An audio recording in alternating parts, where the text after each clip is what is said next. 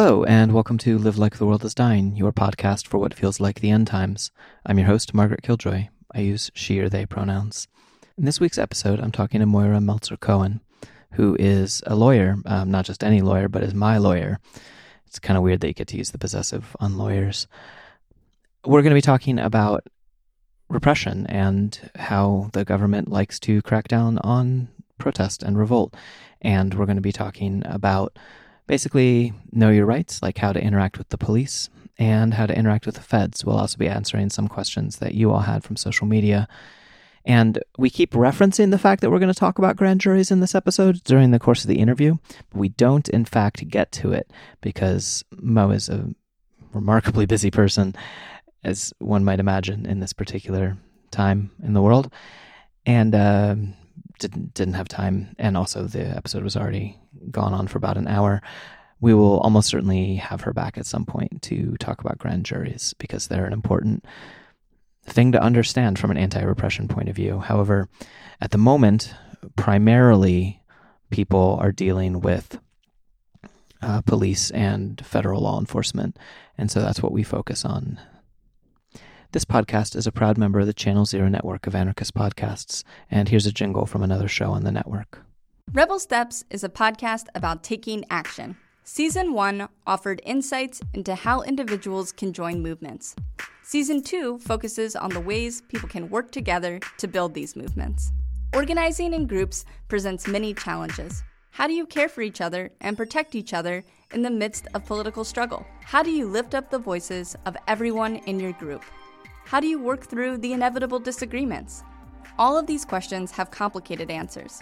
As I explore these questions, you'll hear voices and stories from my community in New York City, spotlighting a range of organizers from the Metropolitan Anarchist Coordinating Council, Outlive Them, PopGem, Democratic Socialists of America Libertarian Socialist Caucus, and more.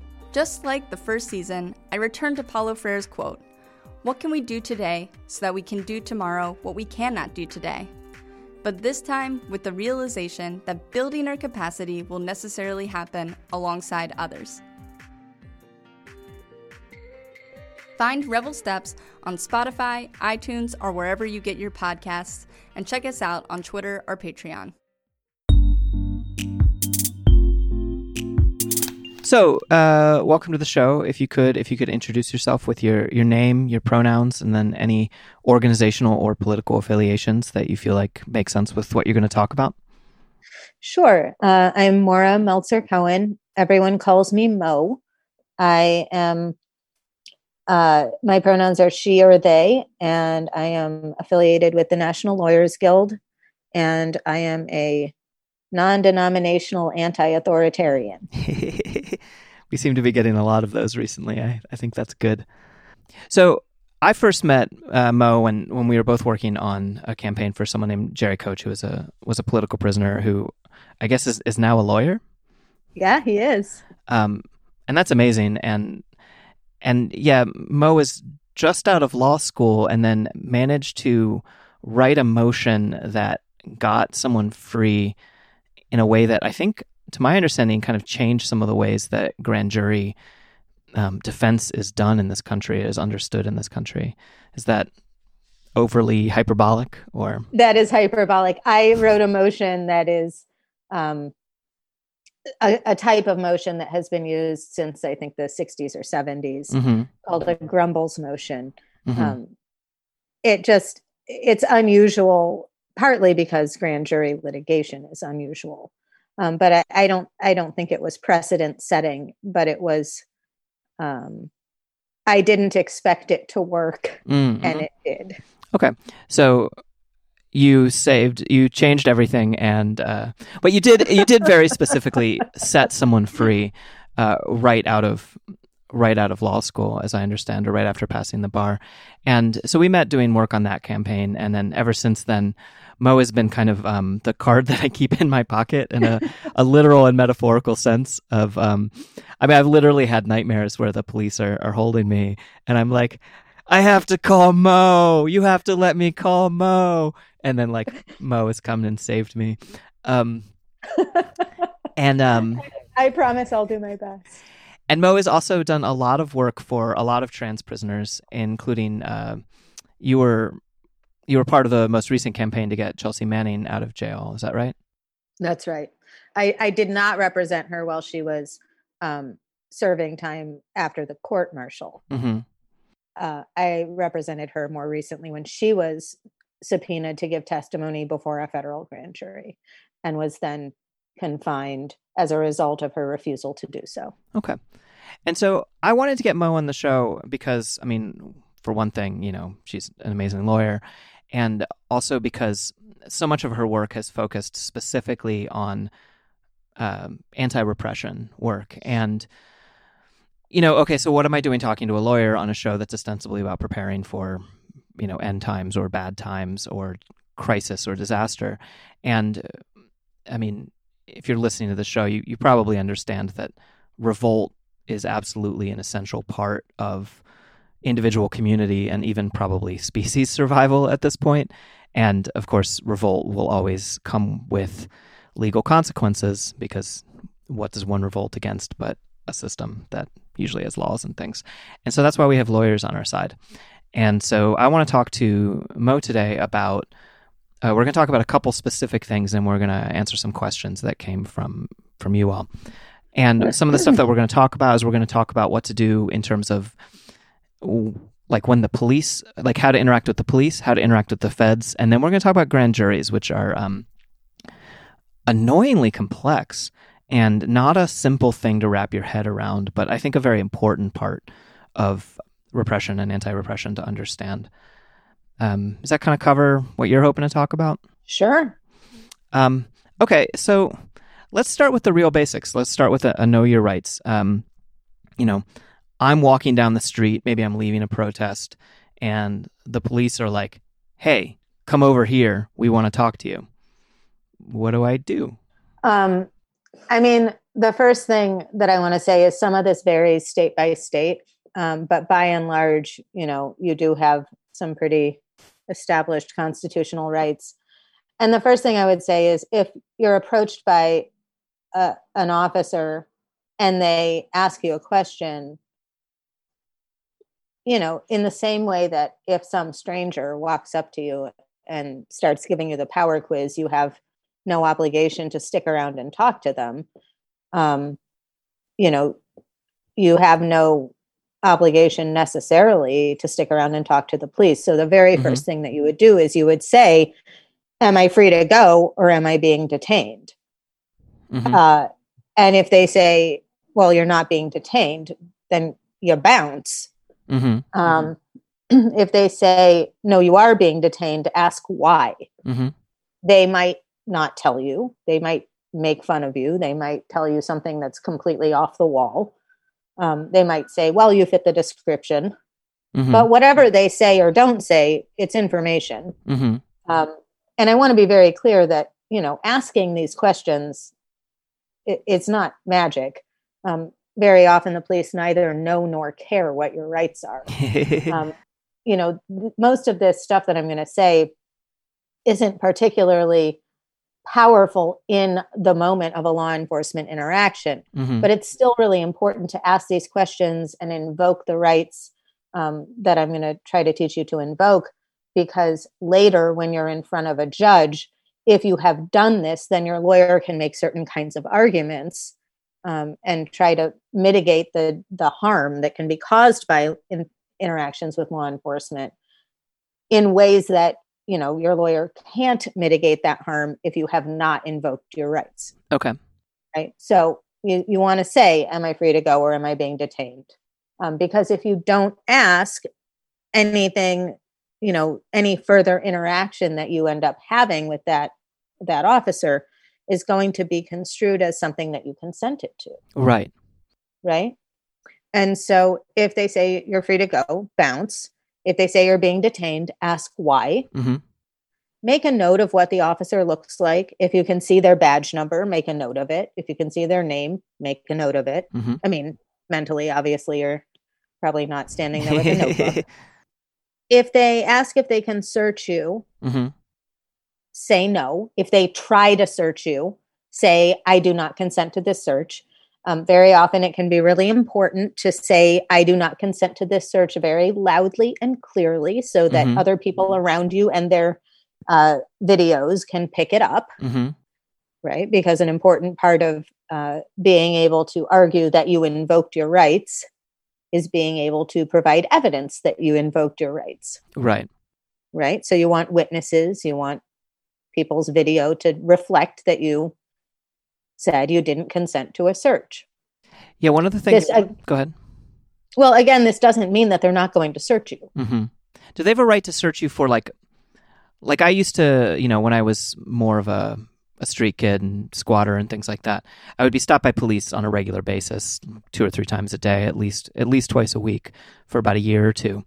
And one of the things that always seemed like it was part of that encounter was at the very least sort of their right to basically like pull the clip knife out of my pocket and that kind of thing. Like, what are they allowed to do regardless? So they're allowed, if they have a reason to stop you, they're allowed to pat you down over your clothes to look for weapons in the event that they have a reasonable fear for their safety. Now, who gets to define reasonable?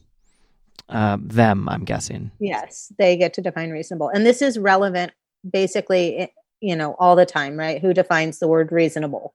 It's going to be the police, at least until you get in front of a judge. This is relevant, for example, with another thing I was going to say, which is you have a right to film the police. You have a First Amendment right to film the police in the performance of their official duties from a reasonable distance. Right? So it's not a crime to film the police.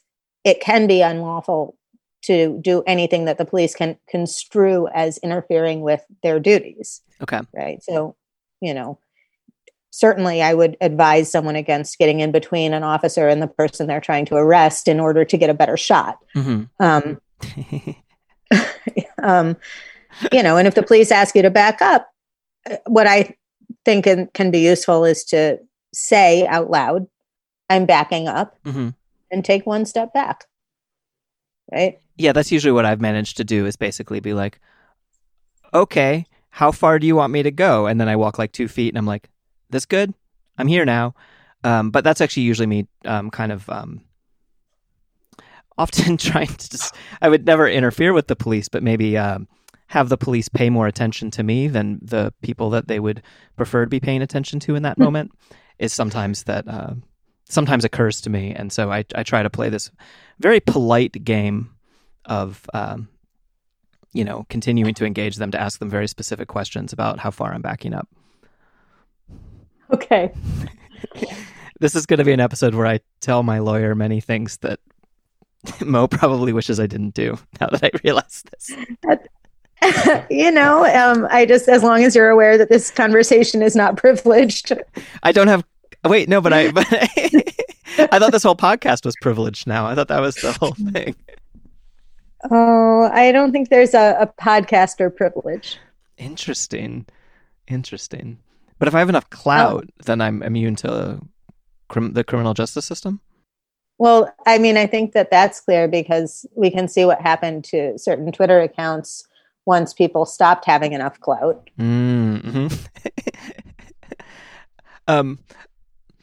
Okay, so just to continue to interject with like along the way of like, yeah, whenever I've done the am I being detained, I've actually had a much higher success rate than I initially thought I was going to have with that tactic. I think that if you have an opportunity to ask, you may have pretty good success with it. The thing that usually happens with most of my clients is there's never an opportunity to ask. Right? People are, I work a lot with protesters, so I do a lot of stuff with mass arrests. And in a mass arrest, I have had one experience where I observed a group of people who were kettled, shouting in unison, "Are we being detained?" And the officers eventually determined that they didn't have a basis to detain them. And so they let them go. That's amazing. But typically in a mass arrest, cops show up, use arrest as a form of crowd control, and everybody sort of gets taken off the street. And there's no opportunity to say, am I being detained? You're just, you just knocked to the ground and flex cuffed. But to the extent that you have an opportunity to ask these questions, they can be, it can sort of force a decision. Mm-hmm. And sometimes that decision will be, we don't actually have enough cause to hold this person. Okay. I think the more important stuff is being able to, that's asking, am I being detained? And if so, why? Mm-hmm. Is good for information gathering. Mm-hmm. Even if it doesn't result in you being released, right? Saying I don't consent to a search is really important down the road, because if you've explicitly said that you do not consent to a search, anything that may have been yielded or found Mm-hmm. in a search that you haven't consented to Mm-hmm. Can be suppressed as evidence, right? It would be considered an unlawful search, or it could be considered an unlawful search, a violation of your Fourth Amendment right against unreasonable search and seizure. And a judge might say, well, yeah, okay, we found this thing on you during a search, but we can't use it as evidence against you because the police obtained it unlawfully. Okay. Right. At what point are they allowed? Go ahead. So they are allowed to pat you down over your post to check for weapons if they have a reasonable fear for their safety, which of course they get to define. And that definition is expansive. So in order to then search you, you will be, if you're arrested, you will be searched incident to arrest. Okay. Right. Okay. The circumstances under which they are, quote, allowed to search you are extremely complicated, extremely fact specific, can vary from state to state, are different depending on whether you are walking around, are in a car, are in your home, are in someone else's home, are in someone else's car. So I don't think it's particularly useful to get too into it, because in any event, you're not going to win an argument with a police officer who wants to search you. Right. Right. The sort of bottom line here is to say, I'm not consenting to any searches. Mm-hmm. Now, that said, people know really what is safest for them. And sometimes it can be safest to consent to a search. I'm not going to advise you to consent to a search, but I'm going to respect your expertise about your own safety. Okay. And that's a personal decision that you're going to have to make in the moment. Right. What I want you to understand is that you don't have an obligation. You don't have a legal obligation to consent to a search, no matter what the police tell you. Right.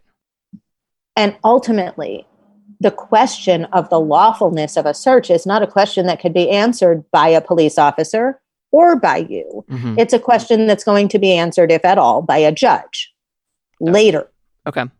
And so arguing about the lawfulness of a search is probably a great way to escalate things out of control. Right.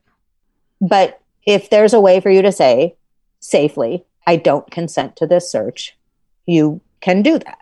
Yeah, like kind of a I feel when I talk to people, I personally, and this is clearly legal advice because I'm a lawyer. I'm not a lawyer. I basically tell people to try and be like polite but firm with police. My literal thing I would just say constantly is, "I'm sorry, officer, but am I being detained?"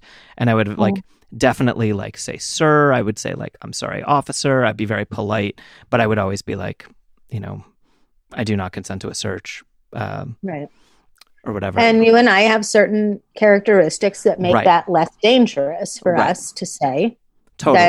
Then, and so, policing, the issue with policing is it's not about law, it's about power. And the distribution of power is uneven in very predictable ways. So when I'm talking about the law, I want to be very clear that the law is a separate thing from power. It's a separate thing from justice. This is what your rights are. Here's how you can invoke them. Right. I cannot stress enough that there is a difference between what your rights are and what policing looks like. Yeah. Yep. So I'm going to move on. from searches. Mm-hmm. Just to reiterate this again, it is a fool's errand to argue with a cop about whether a search is lawful. Mm-hmm. What you can do is invoke your right against unlawful searches or against unreasonable searches by saying, I do not consent to this search. Mm-hmm. You need to know that if you are arrested, you will be searched when you get to the precinct. Mm-hmm. If you are arrested, the very first thing that you should do is start saying, I am not resisting. Okay. Because police officers almost universally will start screaming, stop resisting, whether or not you are resisting. And it can be really important, again, for evidence that's going to be gathered and presented later if there is evidence that you were saying, I am not resisting. God, I fucking hate police. Yep. Okay. Mm-hmm. The other thing that you need to say, and this is the one sort of invocation of rights that is powerful and that you do have control over, Mm-hmm. is I want you to say, and I want you to practice, everyone listening to this, I want you to practice 10 times a day saying, I am going to remain silent and I want to speak to a lawyer. You have to say that you're going to remain silent. Okay. And then you have to actually remain silent.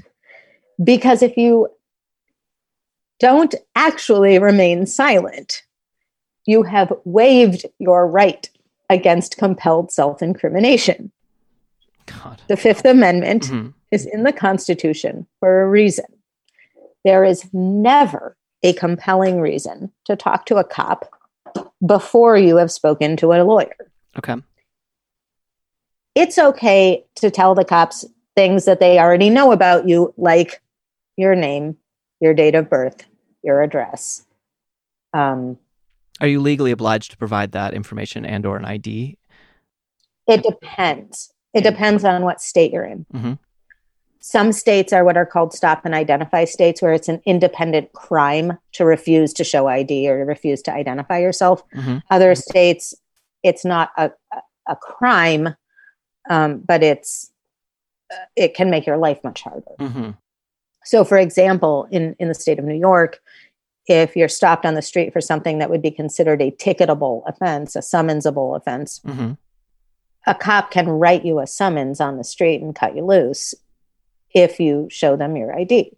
And if you don't, they will take you in Mm-hmm. and process you until they can confirm your identity, which is, 4 to 18 hours out of your life that you're not getting back. Right. So, my advice is typically that anything you can do to abbreviate an interaction with law enforcement is desirable. Like the Mhm. longer an interaction with law enforcement goes on, the less good it is, the less safe you are. So my general understanding of like where that would come in the process would be like, if a cop is like, comes up to me and is like, let's see your ID, I say, am I being detained? And if he Correct. says, yes, you're being detained, I ask what for, and then he gives me a bullshit reason. I've literally been told because I don't know who you are. That was once the reason I was being detained. Oh. Which I was like, I had a feeling that wasn't going to work well in court, but I also had at that point, it seemed to me that there'd be no reason to argue because a cop is allowed to say whatever they want, as far as I understand, about why you're being detained, even if it's not later justifiable. So at that point, once I'm being detained and they want to see my ID, at that point I give them my ID. That's like the understanding that I've been under for a long time with that. If they give you a chance, Mm-hmm. right? I mean, this is all, I want to be really clear again, like when I'm saying, oh, these are the questions that you ask, a lot of times you don't get an opportunity to ask all of these questions, Mm-hmm. right? So even if you get a chance to say, am I being detained? So for example, I was arrested once doing jail support. And what happened was that the cop rolled up and said, let me see some ID. And I said, am I being detained? And then I got thrown in a van. Right. Right. So, I mean, asking all of these questions. Uh-huh. Yeah. What? So your mileage may vary. Yeah. Yeah, mileage may vary. That's exactly right. Okay. Again, the police very frequently neither know nor care Mm-hmm. what the sort of phases of an interaction are legally supposed to be. Mm-hmm. So, I have a lot of people ask me things like, well, when can the cops kick in my door? And of course, the answer is whenever they want to. Mm-hmm. The cops can kick in your door at any time Mm-hmm. for any reason or no reason at all. The question is, what do they say later to justify it? Mm-hmm. And again, that's sort of the same thing in this situation. So if you are asked for ID, Mm-hmm. it can be really important to know, given whatever state you're in, Mm-hmm. whether it is an independent crime to refuse to identify yourself. In some states it is, and in some states it is not. Mm-hmm. In all states, I would venture to say it can make your life much more difficult if you refuse to give ID. Mm-hmm. I want to take a second and talk about trans people Mm-hmm. and the apparent, the inability of police to perceive Mm-hmm. gender nonconforming people as who they are based on their ID. Right. You have a First Amendment right to use any name you want to use, whether or not it is your legal name, as long as you are not using that name to avoid civil or criminal liability. Okay. That said, if you're having an interaction with law enforcement, again, this is a safety calculation Mm-hmm. that you are going to have to perform for yourself. It is not a crime to tell the police, whatever your real name, Mm-hmm. the name that you use, to give them that name. Mm-hmm. It can make your life harder. Right. And depending on what state you are in, there may or may not be any training or protocols for the detention of trans prisoners, Mm-hmm. right? So you shouldn't get charged for giving the police a name that is not your dead name, Mm-hmm.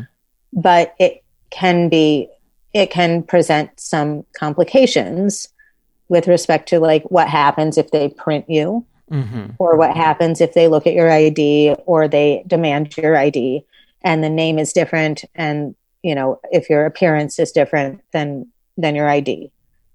Yeah, that's why. That's why I always refer to instead of a dead name, I tend to think of it as my "fuck you" name, because the only people that I'm giving my legal name to are people like "fuck you." Like I don't care enough about you to tell you my actual name. Right. And obviously, every trans person is going to handle that differently, right. In the same way of like walking through this world. Like if you go to a demonstration, choosing what your gender presentation is versus like what your ID says, it's like obviously super complicated. Yeah. I mean, it's a whole sort of separate thing that I could like really get into, but I don't want to minimize it, right? I don't want to say like, oh, it's fine to just tell the police you're not giving them your state name and to give them your real name. Mm-hmm. Do what feels safest.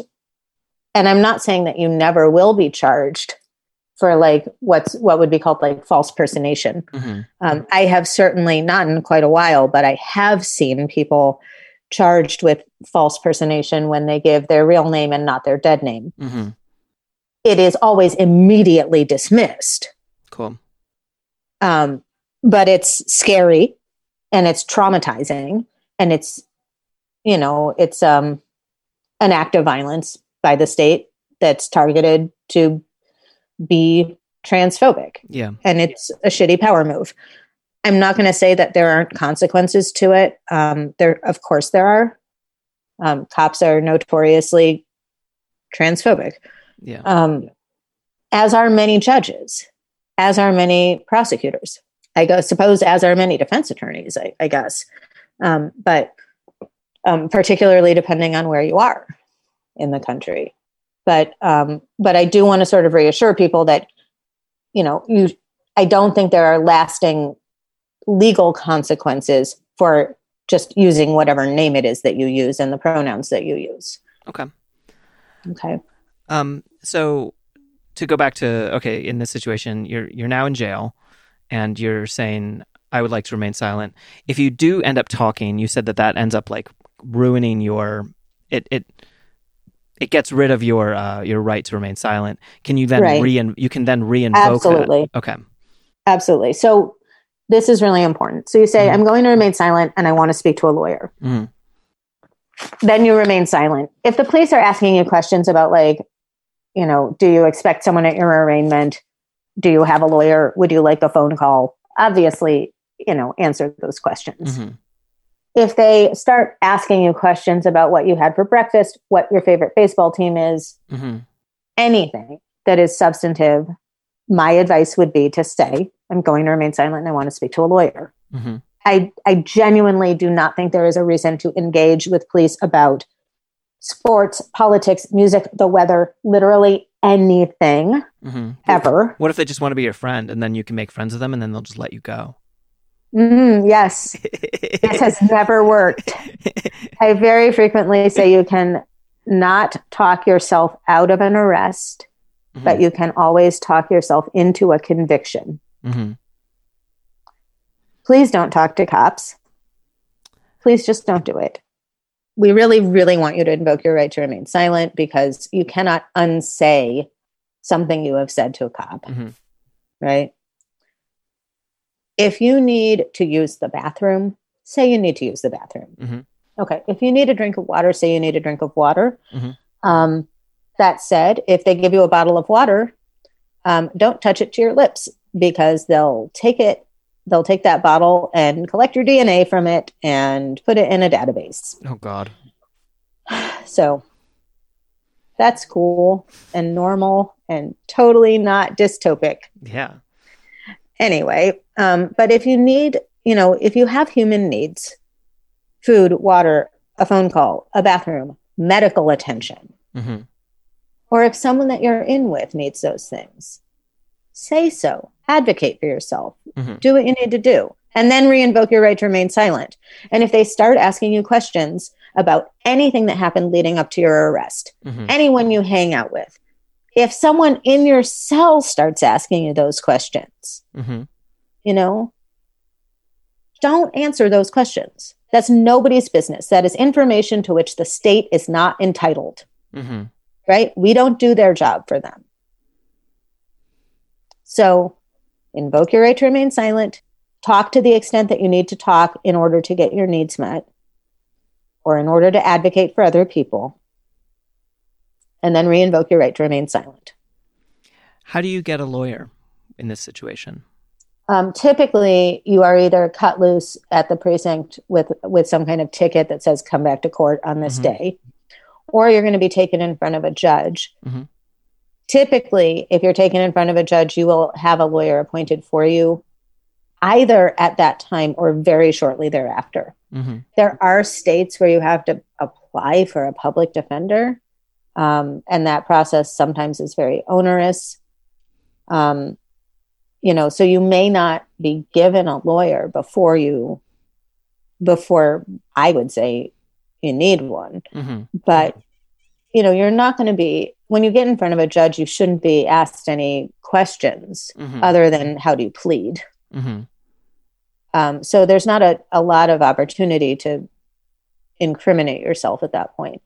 What I would say is you need to understand that when I talk about invoking your right to silence, I'm not just talking about things that you say directly to cops. I'm talking about anything you say, quote, publicly, not just to a cop, but anything that a cop could discover can and very much will be used against you. So if you have been arrested, don't post about it necessarily on social media. Certainly don't do that before speaking to an attorney. Don't talk about anything that happened leading up to that arrest to anyone except your lawyer or maybe your doctor or your therapist, right? Because those are relationships where there is a privilege, right? Where the things that you say to those people don't have to be disclosed. Like this podcast. Right. Like this podcast is totally privileged, Margaret. It falls under the attorney podcaster privilege. Yeah. Okay. I'm going to get this barred.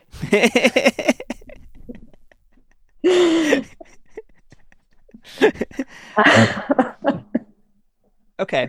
So Okay. does that kind of cover your rights in casual encounters, detainment, and arrest? Yes. Okay. Yes. I really cannot stress enough how important it is not to post about protests or unlawful activity or who you're hanging out with at the anarchist book fair on social media. Okay. And if you're doing the live streaming thing or taking photographs or trying to do some kind of documentation, the people who need to be observed in this situation are police officers, because they are the people who have power that they abuse, right?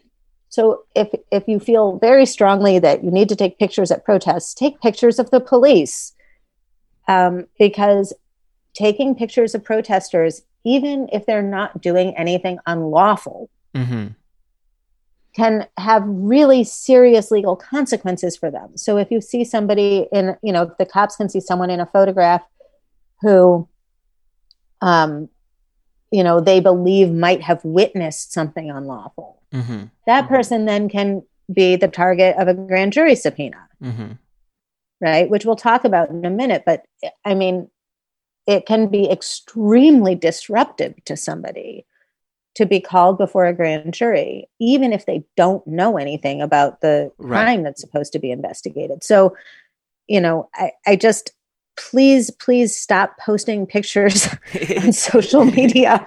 I would like fewer clients. That's how you know you're a lawyer on the good side. You're like, I want fewer clients.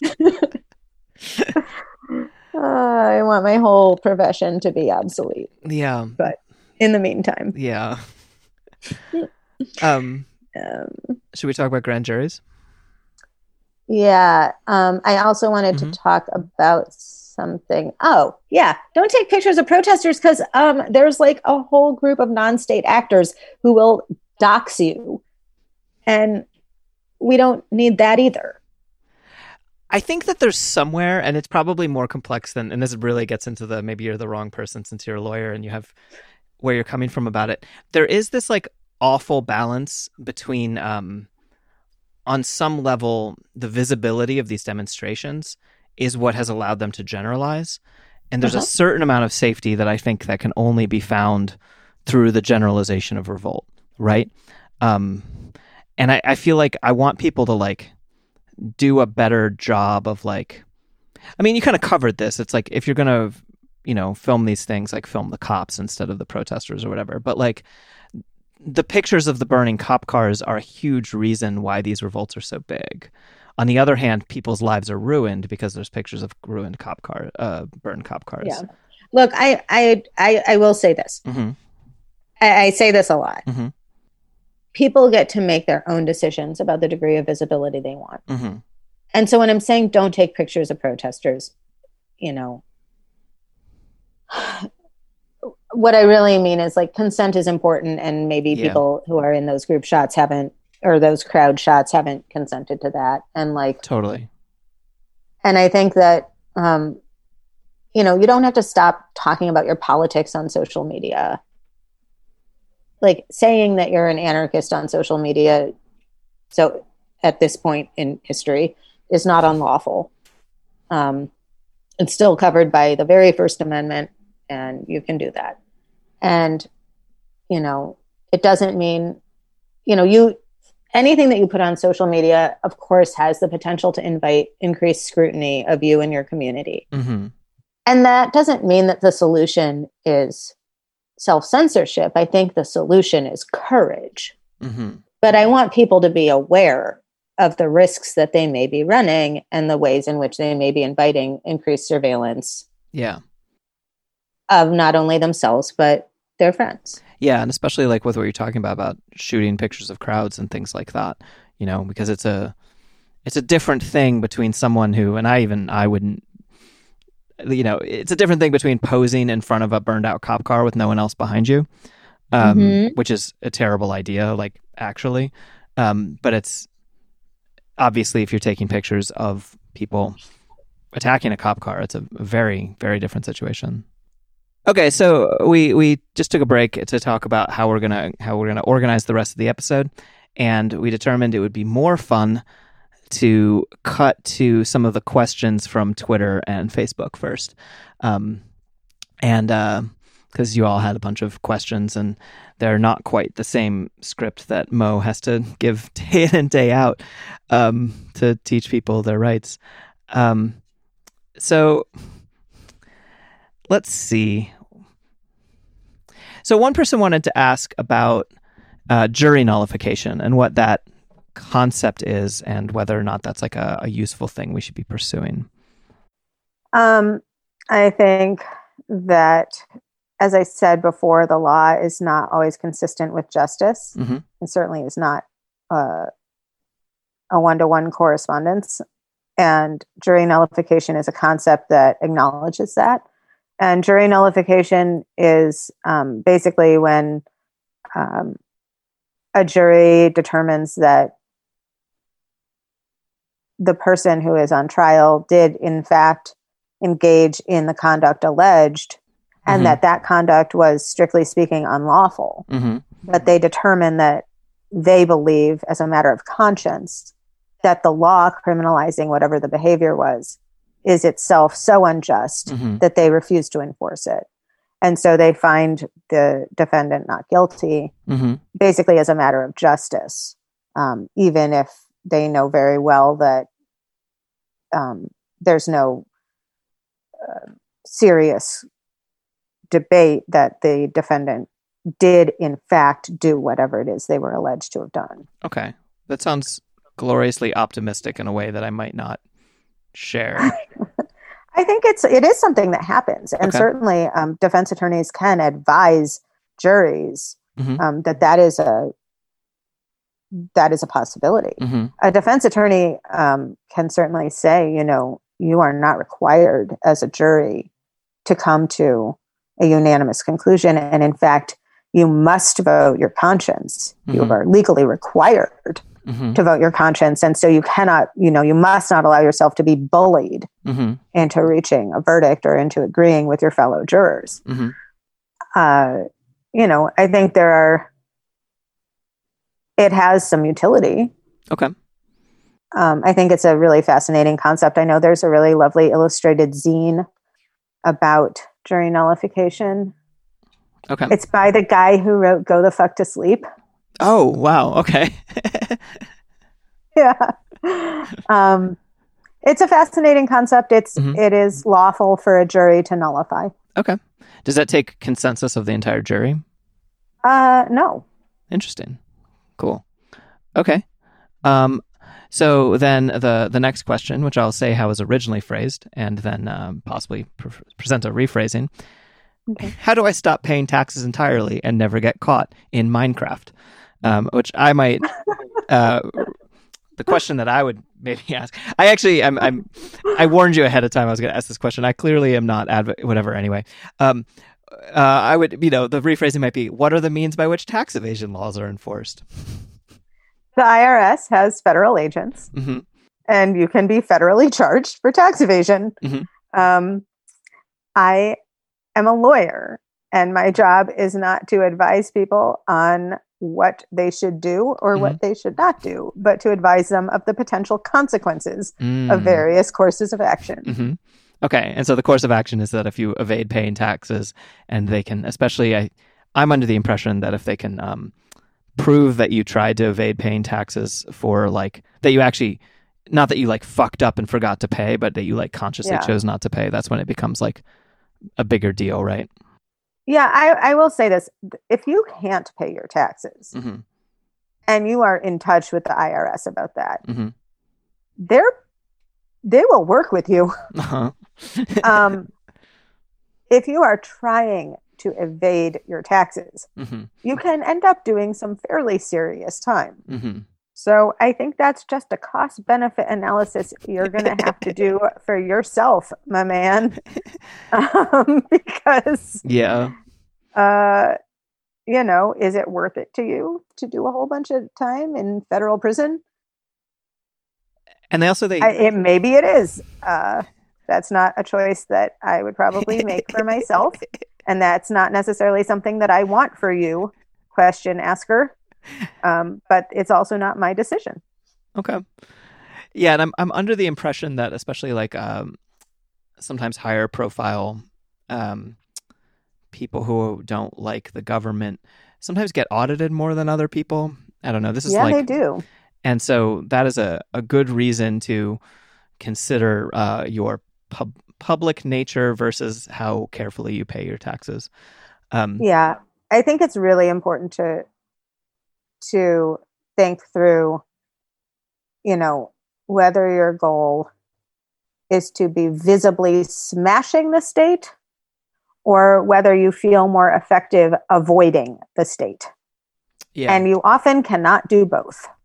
So it's the one crime at a time theory. I haven't heard that. I'm going to have to think about that. One crime at a time is like wear your seatbelt while you're like have stuff in your car that you don't want anyone to know about. Understood. Don't jaywalk on your way to the demo. Yeah,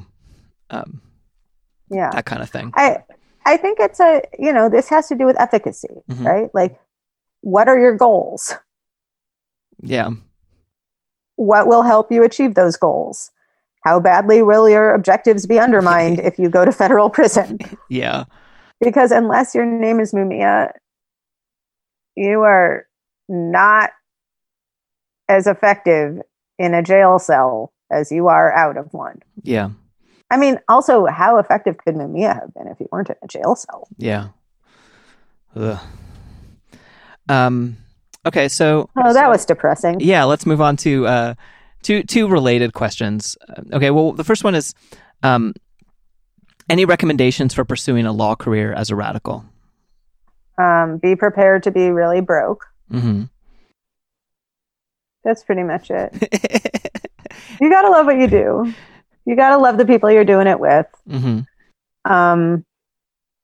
I think it's absolutely possible to be a radical and to be a lawyer, but it looks different than most law careers. Yeah. The only lawyer I knew before going to law school was my grandfather, who had gone to law school for free at night at the Y in 1932. And he was a labor lawyer. And I didn't really know up until I went to law school that there were people who wanted to become lawyers for reasons other than standing up for justice, which is hilariously naive. But I just was like very sheltered in this way. Mm-hmm. And so the only role model I had for what it meant to be a lawyer was someone who, whose heroes were Sacco and Vanzetti. You do have a different background than most of my friends. That's probably true. I think it's cool.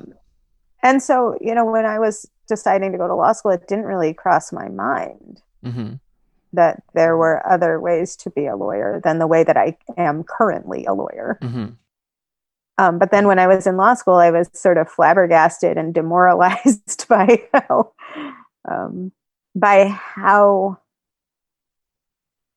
committed to law people are. Would you say there's, in my head, I think of there's like 3 alignments of lawyers in like a D&D sense. Okay. And that there's the people committed to law as like a principle. In the same way that I believe in anarchism, I believe that anarchism can never be attained, but you always strive for it. I've met lawyers who have the inverse of that, right? They're like, because in my mind, I'm like, law doesn't work. Look around. It's a terrible system. And then they're like, yeah, but we try and make it better. But like not make it better in like a social justice way, but literally like a law as an abstract concept way. Then there's the anti-authoritarian lawyers who go to law school to learn tools by which to navigate a system that we all have to run into. And then there's the like in it for the money lawyers, which is funny because when you're talking about like if you want to go to law school, prepare to be poor, and it's like I feel like the average person going to law school in my head is going to law school for the inverse of that. But maybe I have a misconception of. I don't know. I don't know all the lawyers.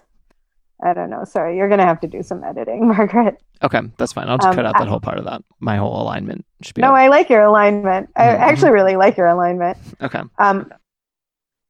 Yeah, I mean, I don't know if I have a ton of advice. I think it's really hard to be in a profession that incentivizes, frankly, that is like a harm maximizing model, Mm-hmm. where the law is truly set up almost universally to diminish the self-determination of my clients, and to maximize the self-determination and lack of accountability of the already powerful, and that does not draw meaningful distinctions between things that are unlawful and things that are harmful, such that people are punished for things that are not harmful and cannot be held accountable for things that are. Yeah. Like that is a hard thing to deal with. And on the other hand, like, you know, I love my work and I feel really fortunate to be able to work with the people that I work with, and be in a community of people who care about the same kinds of things I care about and who struggle along with me to make my job obsolete. Okay, so if you want to be very effective, work all of the time, and be very tired, becoming a radical lawyer is a decent course of action. Yes. That makes sense to me. That's probably part of why I didn't end up a lawyer.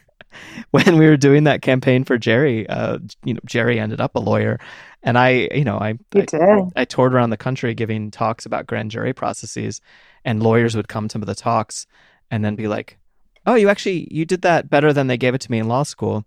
Not to just like, because I'm actually an amazing lawyer is what I'm trying to say. But and I was like, "Oh, maybe I should go into law." And then I was like, "Wait, no, I like spending good chunk of the day like just like kind of staring at the leaves or not talking to people."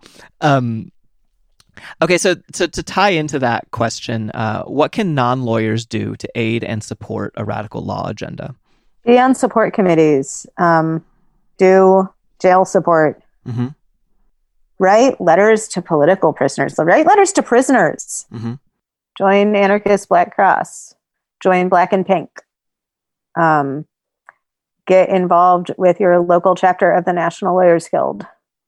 That's it. Okay. That's the end. There's no other things you can do. Emotionally support the very tired lawyers that you know. Bring them food.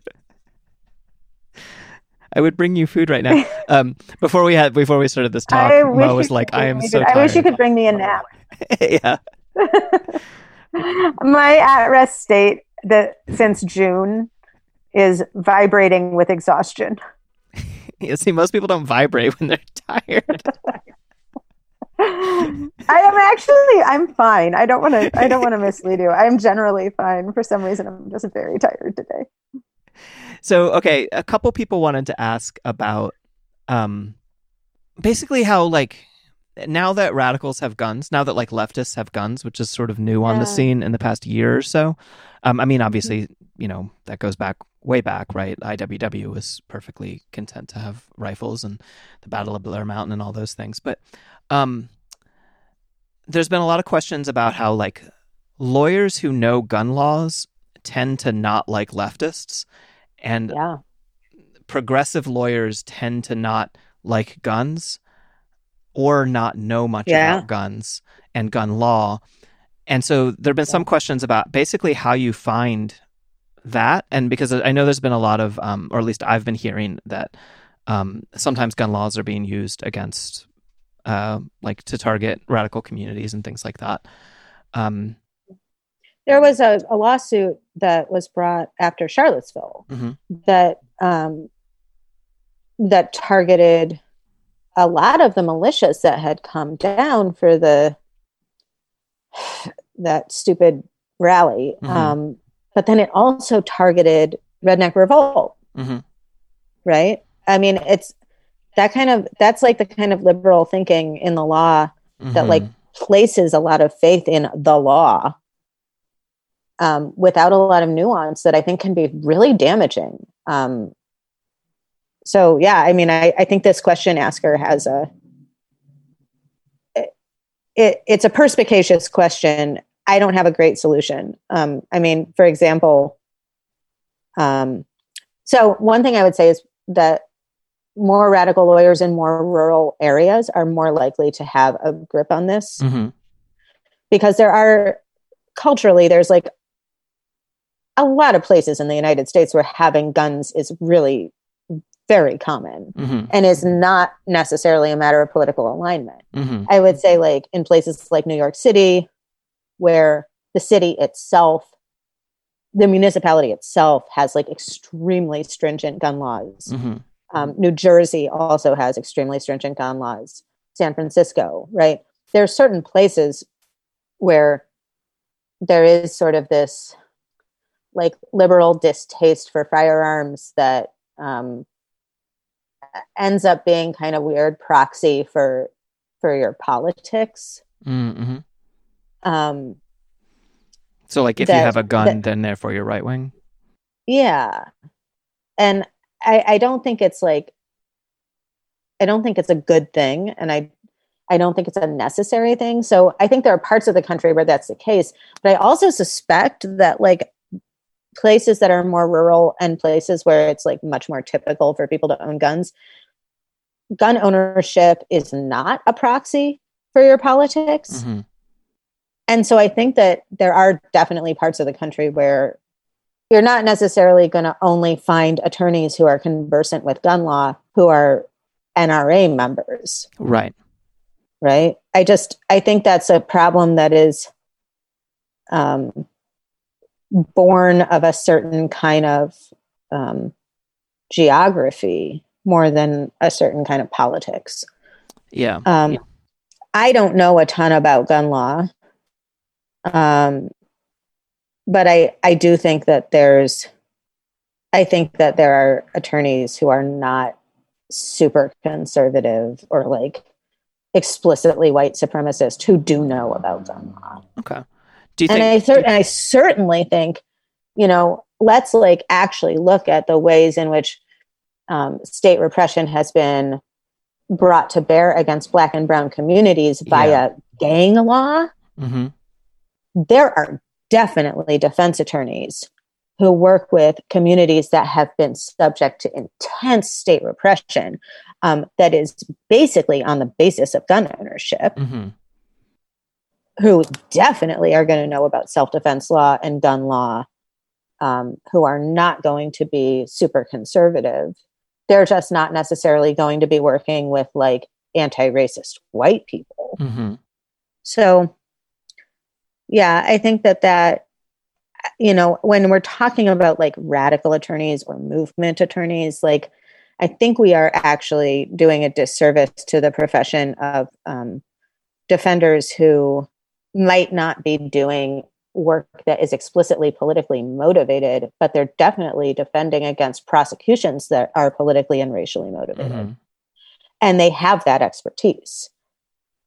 And are useful resources to our communities, but like they might not be visible to like anarchist communities, right? Because they're actually on the ground doing the work, right? Of like day to day defending against racialized state repression that maybe isn't legible to white anarchist groups. That's a really good point. And Are there folks sort of within the framework of lawyers that I feel like most people, in movement spaces that I'm in talk about is the NLG, the National Lawyers Guild. And are there lawyers within the NLG who might be more from one way or another versed with gun laws, or is that still not really as much part of NLG culture? I don't think it's super part of NLG culture at this point, because it's only pretty recently that we're seeing people at protests, the people who we defend at protests, being armed. Yeah. Like that's just a more recent development. Yeah. But again, I think some of this is just about geography. I think like guild lawyers in places like South Dakota and Oklahoma and West Virginia are probably going to have a lot more fluency with their gun laws than people in New York City or Newark. Right. Okay, so we just talked about what to do if the cops are stopping you, if you're getting arrested. What about when feds are coming around and knocking on people's doors? Yeah, so this is actually really important right now. We're seeing a lot of federal involvement in protest in what are more often and typically historically understood to be matters that would fall under state jurisdiction. So we're seeing federal agents policing protests. We're seeing the assertion of federal jurisdiction based on really tenuous grounds.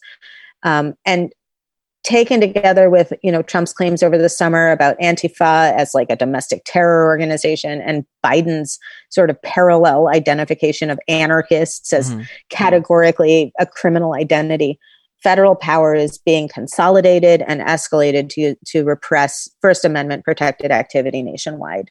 So the first thing that I want to say is we started a hotline. The National Lawyers Guild started a Federal Defense National Hotline. You can reach it at 212-679-2811 for folks to call in the event that they have an encounter with federal law enforcement. I'm just going to say it again. It's 212-679-2811. Okay, sorry. And so if you call that hotline, you're going to get me, and you're going to be able to have a privileged and confidential, and if you call me back on Signal, a secure conversation about this. What I mean by a encounter with federal law enforcement is not that you got hurt by a federal agent. That's kind of a different issue where you're going to want a civil rights lawyer. Okay. What I mean by an encounter with federal law enforcement is federal agents call you or visit your home or work, or you or someone close to you gets arrested by federal agents, or you are served a federal grand jury subpoena. This is not the right hotline to call if you've been hurt by police at a protest, although I will refer you appropriately. Okay. And it is not the right hotline to call about whistleblower matters. But if you call this hotline, you can have a privileged conversation about your rights, risks, and responsibilities, and I will do my best to refer you to the most appropriate legal resources in your geographic area, no matter where you are. Okay. So basically, the most common kind of first contact folks have with law enforcement, with federal law enforcement, is a door knock. So historically, this is the most common way that federal agents interact with activists in person is via door knocks, where they just attempt to approach an individual in their home or work and see if they will speak to them voluntarily. I cannot stress enough that you have no obligation to let law enforcement into your home without a warrant, and you have no obligation to cooperate with law enforcement's investigation, certainly not before talking to a lawyer. I am not being contrarian. Declining to answer questions is not evidence of guilt, whatever they may tell you. It is protected by the Constitution, and failing to exercise your rights can be extremely dangerous for yourself and others. There is just never a reason, never a compelling reason not to consult with a lawyer before answering questions posed by law enforcement. So if an agent knocks on your door, get in the habit of finding out who is at the door before you answer it. If they say, "We just want to talk," it's cops. If it's law enforcement, ask if they have a warrant. And if you're able to do so, call your lawyer or call that hotline immediately. Okay. If they have a search warrant, ask them to slide it under the door. And then you're looking for a signature on that, right? Yeah, you want it to have been signed by a judge within the last 10 days. Okay. If it is an arrest warrant, you can walk outside and shut the door behind you. I honestly would say, ask them if you can surrender yourself later with an attorney. And if they have a warrant and they say no, walk out and shut the door behind you, because at the very least, you can, by surrendering, probably avoid further violence and protect your home from intrusion. If it's a search warrant, stand back from the door and read it aloud so that you know what they're allowed to look for and where. And the agents know that you know what they're allowed to look for and where. If they don't have a warrant, you don't have to open the door. Okay. What I want everyone to be able to truthfully say is, I am represented by counsel. Let me get your name and number, and I will have my lawyer call you. The reason I want you to be able to say you're represented is that once law enforcement knows you're represented, they can't approach you directly without a warrant. So, either say, I'm represented by counsel, leave your name and number, and I'll have my lawyer call you. Or if you don't yet have a lawyer, say, let me get your name and number, and I'll have my lawyer call you, and then call the hotline. Okay. So what will happen after that, what should happen after that, is your attorney would call them, try to figure out what they want. If there's a prosecutor who's working with the investigation, anything else we can find out. And then this attorney can be the sort of conduit between you and the state to the extent that there needs to be any kind of communication, and a bulwark against state intrusion. And honestly, typically this is sufficient to put an end to the inquiry, because the feds often want low-hanging fruit. They don't like dealing with lawyers. They want to see if people will talk to them voluntarily. And if they won't, that's often the end of it. Okay. If that isn't the end, the sort of two most likely outcomes are an arrest warrant, in which case you need an experienced criminal defense attorney, preferably one who is really able to listen to your goals, which in the event that you are someone who's like being targeted because of your participation in a social movement, your goals may be less self-interested than defense attorneys are kind of used to or are trained to assume. Right. So your, first most likely outcome, if the Fed doesn't just go away after hearing from your lawyer, is that they issue an arrest warrant. And otherwise, another possible outcome is that you get a grand jury subpoena. And so we'll talk about grand juries in a little bit. Okay. And then, so one of the things that I try to talk to about people is to remember, don't like really, really don't lie or tell the truth, especially to feds. Yes. It's always best to just never lie or tell the truth. It's extremely dangerous to talk to federal law enforcement. Yeah. It's extremely dangerous to talk to federal law enforcement because it is a federal offense to lie to federal agents. And they're, trained to elicit things that can be construed as lies. And if you do lie to them and aren't able to correct that, whatever material misrepresentation of fact, then they can use that as leverage against you to try to get you to cooperate in their investigation. Because they'll say, well, you lied to us, and that's a 5-year mandatory minimum. But if you cooperate, we won't prosecute you for the perjury or for the for the material misrepresentation. Right. Which so includes the best thing is to just say nothing. Just say, I'm represented. Leave your name and number, and I'll have my lawyer call you. Which includes even stuff like, if they ask about your roommate, don't say oh, she doesn't live here. Right. Just literally just the ask for a card or whatever, right? Yeah. No matter what they say. No matter what they say to you.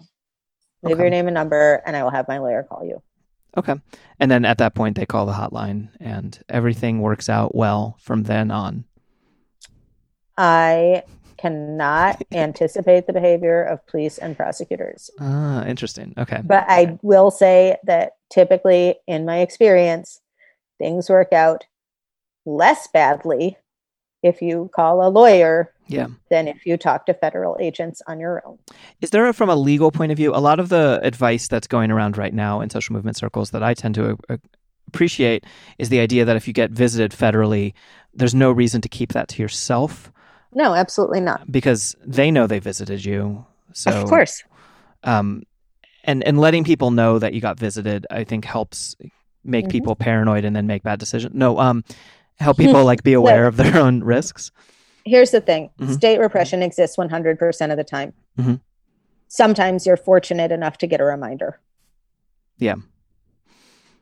That's so dark. Is that the note we're ending on? Sorry. No, it's okay. It might be the note we're ending on. Oh, I'm so sorry.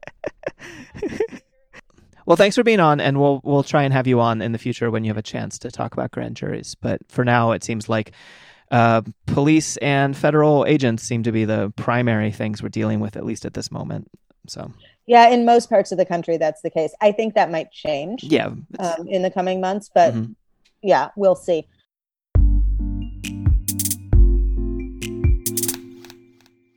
Thanks so much for listening. If you enjoyed this episode, then please tell people about it. Actually, also write down the NLG Federal Defense Hotline number, which is 212-679-2811.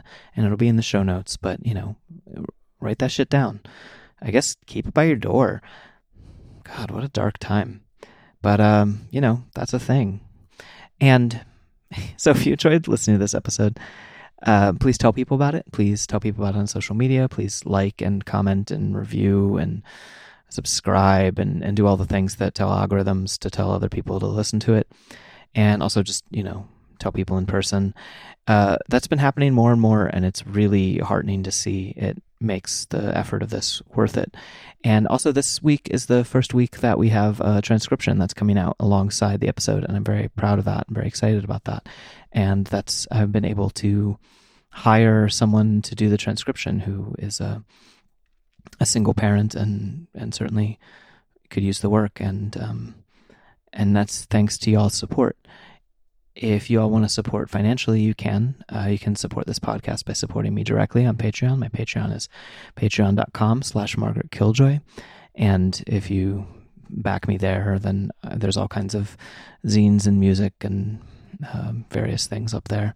And also, if you make less money than I do if you live off of less money than I make on Patreon in a month, don't back me on Patreon unless you really want to, but you can just message me and I'll get you all of my stuff for free, because that's the way that money should work, in as much as money really shouldn't exist. But that's completely beside the point. In particular, I would like to thank Chris and Nora and Haas the dog, Kirk, Willow, Natalie, Sam, Christopher, Shane, and the Compound for making this episode and this show possible. Yeah, that's all I got. Stay as safe as you can. Actually, there's one thing that I want to focus on. There's something that Mo said that really gets at something where, what matters is courage. And courage is not, this is my own words of it, or probably some shit I stole off a meme on the internet or something, but courage is not the absence of fear. It's the overcoming of fear.